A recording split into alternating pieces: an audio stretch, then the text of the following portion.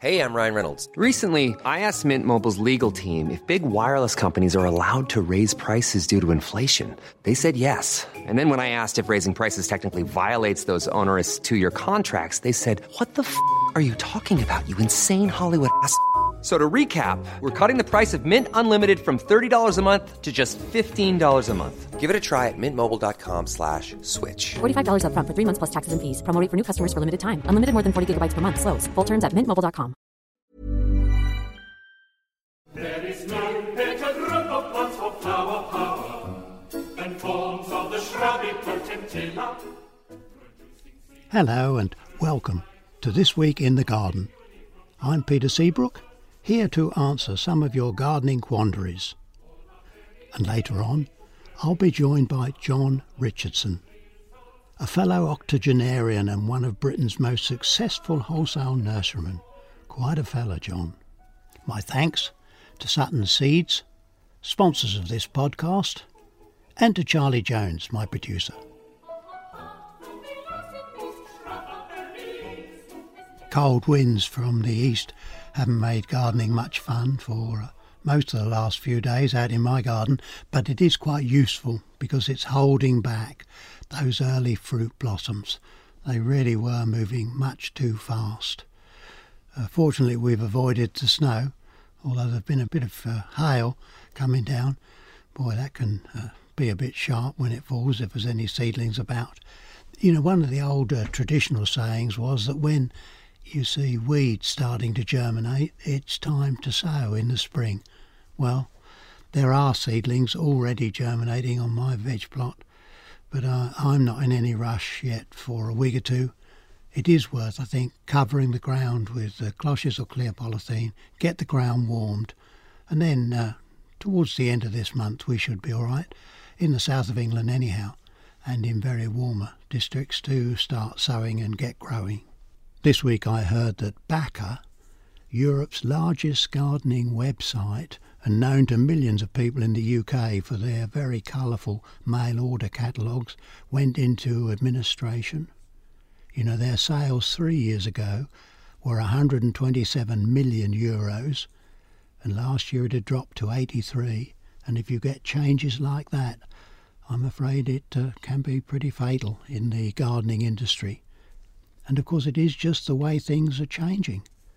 Internet trading is now cutting right into what were traditional businesses. In January too, I hear that there's been quite a move to more vegetables. Over the last 3 months, for example, the sale of aubergines went up by 23%. Now, if you like those, I don't think much of them, but some people use them in ratatouille and stuff.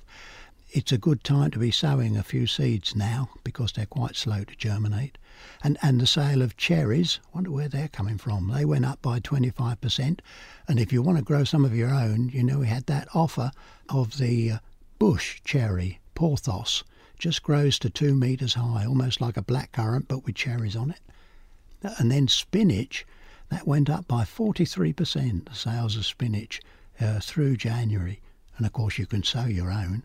Why not sow a little trough or a fairly large pot with some spinach now, and you'll be picking stuff in 5 or 6 weeks if you germinate it indoors. Outside in the garden, I've started doing a bit of rose pruning. You can see what we're doing on the video if you go to sungardening.co.uk. It's a bit early, but I have a small bed of rose bonica, and it's carpeted with hardy cyclamen and a few snowdrops, 1 or 2 clumps of snowdrops, and I just thought, well, come on, let's get that rose bush pruned back and tidied up so that we can get the full beauty of those early spring bulbs. Actually, a good way to establish hardy cyclamen is to beg or borrow a clod of soil with an established clump of cyclamen from a friend or a neighbour, and if you just drop that into your garden under shrubs or somewhere that's not disturbed very much and may have a bit of leaf litter, you'll find that they very soon establish and then self-seed and spread, just as mine have done under the rose bed. I've lifted Brussels sprouts too. I'm not sure that that's a common practice, but I like to get the land cleared and dug And the Brussels still have some good Brussels sprouts. And so if I lift them with a ball of soil around the roots and then just heel them in along the edge of the veg plot, I can continue to pick the sprouts over the next 6 or 8 weeks. And when they start to grow, run up to seed, that makes a very nice spring green. So they'll keep cropping and be very useful. Hardy vegetables that I'd sown in pots, and I'm thinking of garden peas, some turnips and broad beans. Once they've germinated, I move them out from the house first thing in the morning and then bring them back in the evening. That gives the seedlings what we call diff, a drop in temperature, a different temperature, from overnight quite warm to a drop first thing in the morning. And that has the effect of making the seedlings much shorter and more branched. It interested me because the old Victorians, when they were growing things in cold frames, would open them up first thing in the morning to get that sort of compact growth, not realising why it worked. And now we have the scientific understanding of diff, and it can be used very effectively. I'm Sandra, and I'm just the professional your small business was looking for. But you didn't hire me because you didn't use LinkedIn Jobs. LinkedIn has professionals you can't find anywhere else, including those who aren't actively looking for a new job, but might be open to the perfect role, like me. In a given month, over 70% of LinkedIn users don't visit other leading job sites. So if you're not looking on LinkedIn, you'll miss out on great candidates like Sandra. Start hiring professionals like a professional. Post your free job on linkedin.com/people today. Imagine the softest sheets you've ever felt. Now imagine them getting even softer over time. That's what you'll feel with Boll & Branch's organic cotton sheets. In a recent customer survey, 96% replied that Boll & Branch sheets get softer with every wash. Start getting your best night's sleep in these sheets that get softer and softer for years to come. Try their sheets with a 30-night guarantee. Plus, get 15% off your first order at bollandbranch.com. Code BUTTERY. Exclusions apply. See site for details.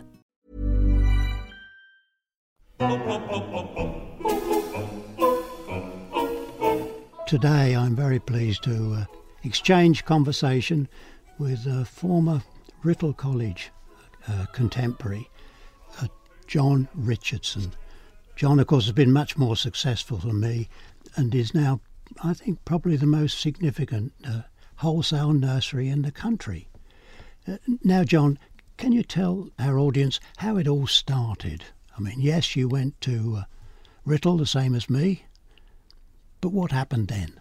Well, it was one of those situations that I'd grown up on the family market garden between Leeds and Wakefield, where rhubarb was our 220-hectare principal crop. I enjoyed that so much that I worked on the land every single hour I could manage from 12 years old onwards. But there wasn't a final position for me in the family business, so I decided I'd have to make my own way in the world. I really wanted to be an engineer, ideally, but I couldn't get an apprenticeship with Rolls-Royce, which I'd wanted, because my maths wasn't good enough.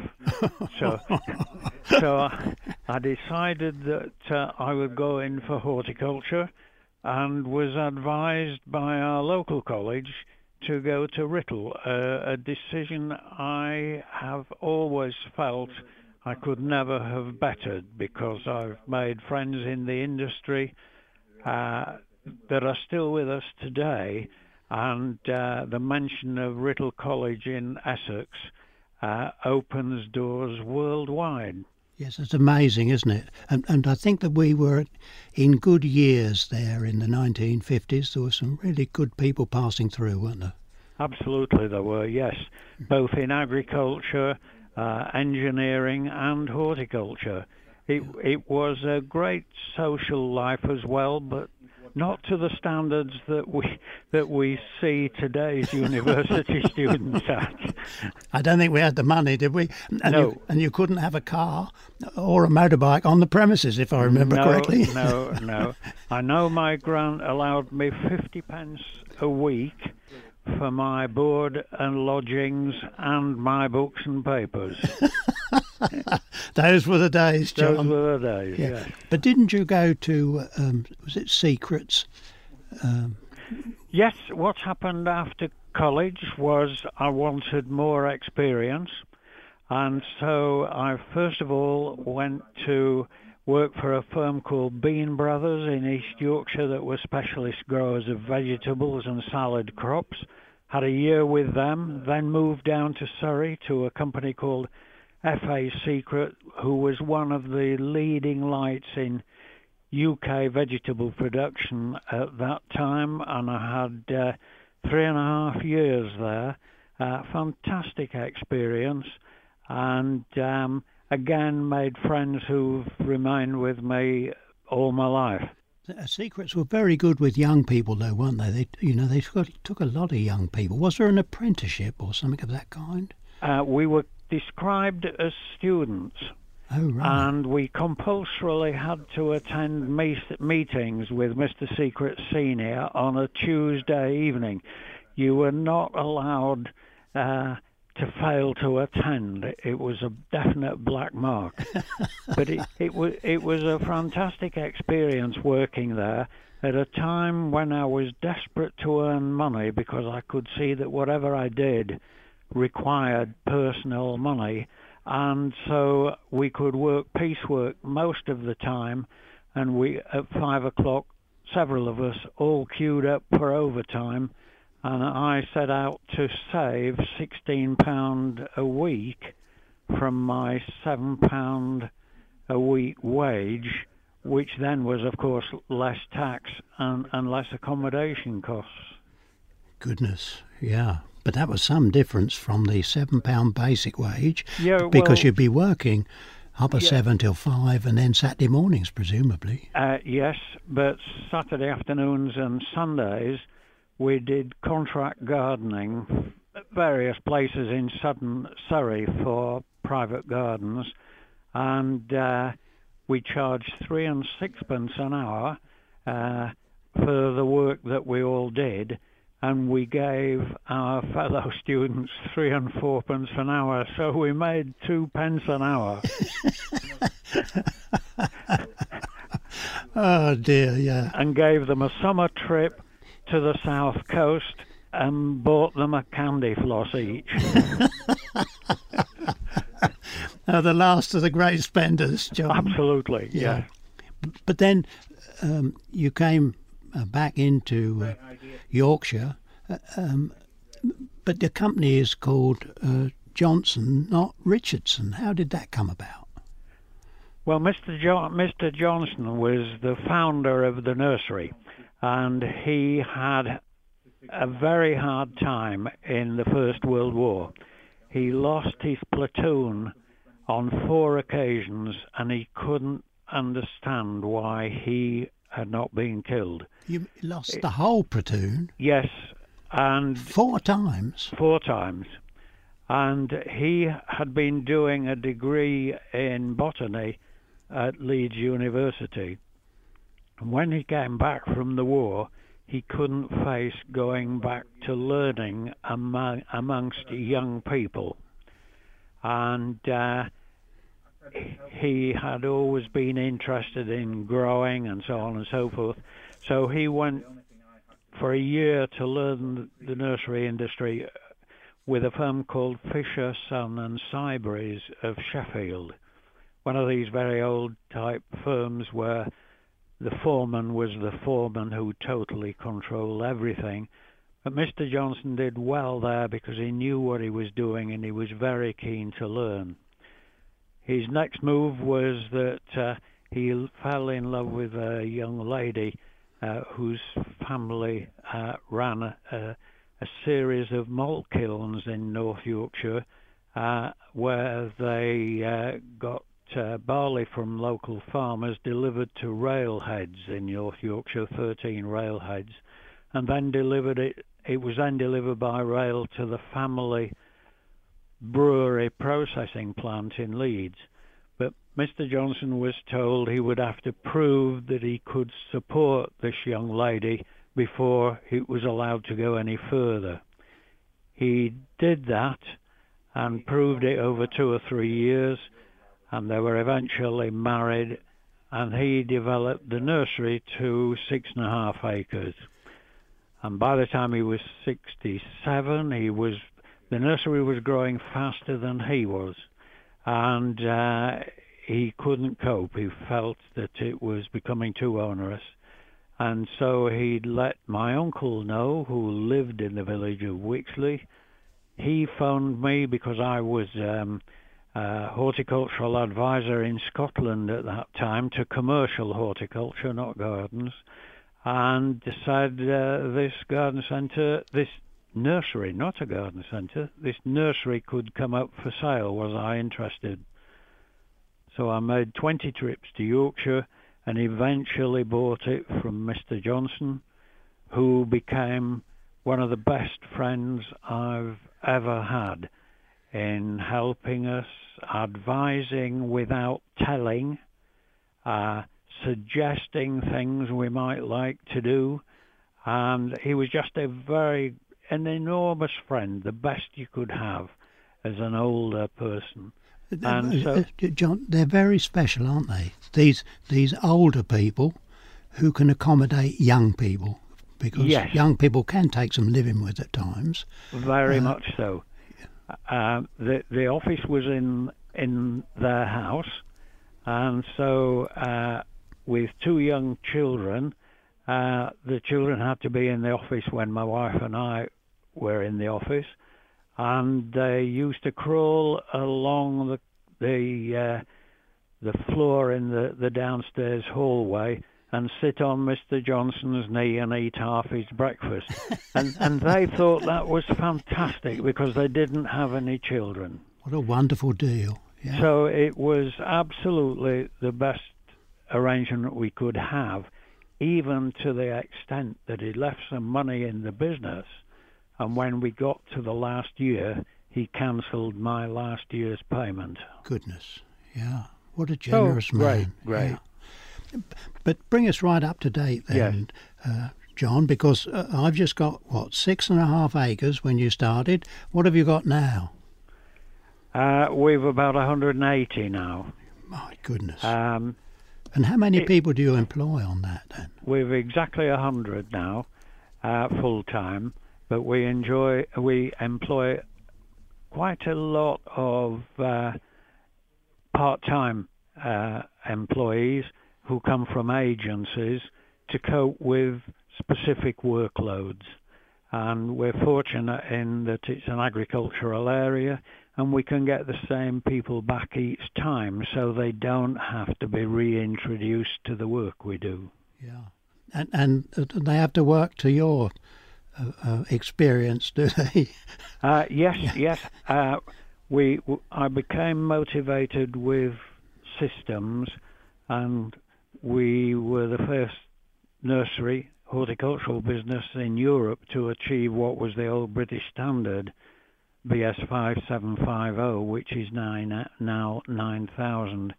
And so everything we do is systems. All our staff work to systems, and so when anybody new comes along, there is a system they can follow exactly, and there's no wondering if they know what they're doing. Right. Their work program is monitored to the extent that we know what they're already trained in from when they've been before. And give us some idea of the numbers of plants that you're growing each year, and the kind of plants. Well, every plant we grow is what we would call a woody plant. We do grow some herbaceous plants for garden centres, but it's mostly woody plants, from shrubs to trees. We're servicing a garden centre market supplying probably 400 garden centres with garden centre type plants, but that's a third of our market. Our principal market is big landscape projects, and these we do all over the country, and that varies in composition from loads and loads of what we call transplants, that is young trees between 1 and 3 years old, which most people will have seen on motorways and so on around junctions, and they always sit there wrapped around by a tree guard to keep the rabbits away. Yeah. We supply millions of those, and we supplied an enormous range of trees as well to all sorts of different projects. In total, we are doing, at the moment, about 2.5 million trees a year. John, that's amazing. I mean, when you were sitting at the desk and doing practical work at Writtle, you could have had no concept of producing 2.5 million trees and shrubs a year. It's a fantastic story. It's amazing, Peter, because when I sat there at Writtle, I was thinking of producing 200,000 lettuce or something like that, and not trees. Yeah. Now, what about things like high-speed rail and that sort of thing? I mean, are you into that kind of area? Yes, we are. We actually came second in the bid for supplying the plant material for the new HS2 high-speed rail link, but we were just too expensive. We actually did supply HS1 from the Channel Coast into King's Cross, and it went absolutely brilliantly. But it's not an easy project to manage that type of thing, because you don't get very much forward time and planning. And if there is a delay in construction, you've produced vast numbers of plants that need to be planted this year, but that part of the project may well have been delayed until next year. And they don't want bigger plants because it costs more to plant them. So you're left with a lot of waste, and you have to provide new plants. And so you have to be very careful in pricing that you don't become too competitive. Yeah, goodness. John, it's been absolutely fascinating talking to you. If listeners are interested, if they go onto the Johnson's website, they can see pictures, I think, can't they, of your operation? Yes, they can.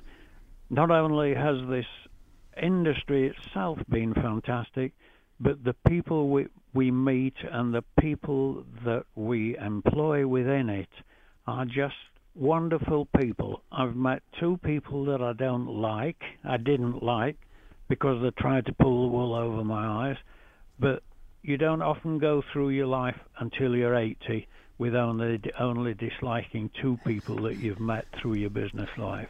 Well, to some extent, that's you, John, isn't it? You get back what you put out.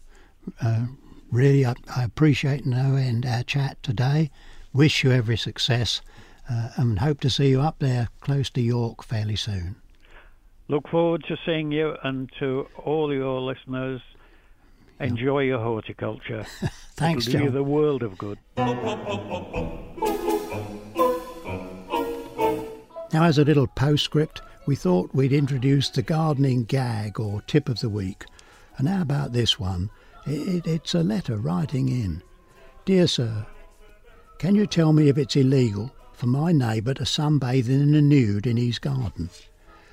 My husband has put up a 6-foot fence, but when I stand on tiptoe on top of our rockery, I can still see him. There we are. Takes all kinds, doesn't it?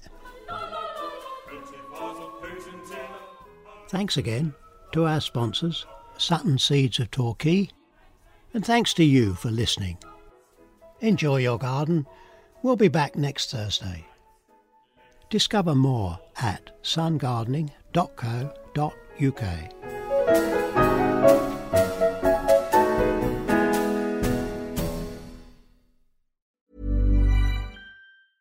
Even when we're on a budget, we still deserve nice things. Quince is a place to scoop up stunning high-end goods for 50 to 80% less than similar brands. They have buttery soft cashmere sweaters starting at $50, luxurious Italian leather bags, and so much more. Plus, Quince only works with factories that use safe, ethical, and responsible manufacturing. Get the high-end goods you'll love without the high price tag with Quince.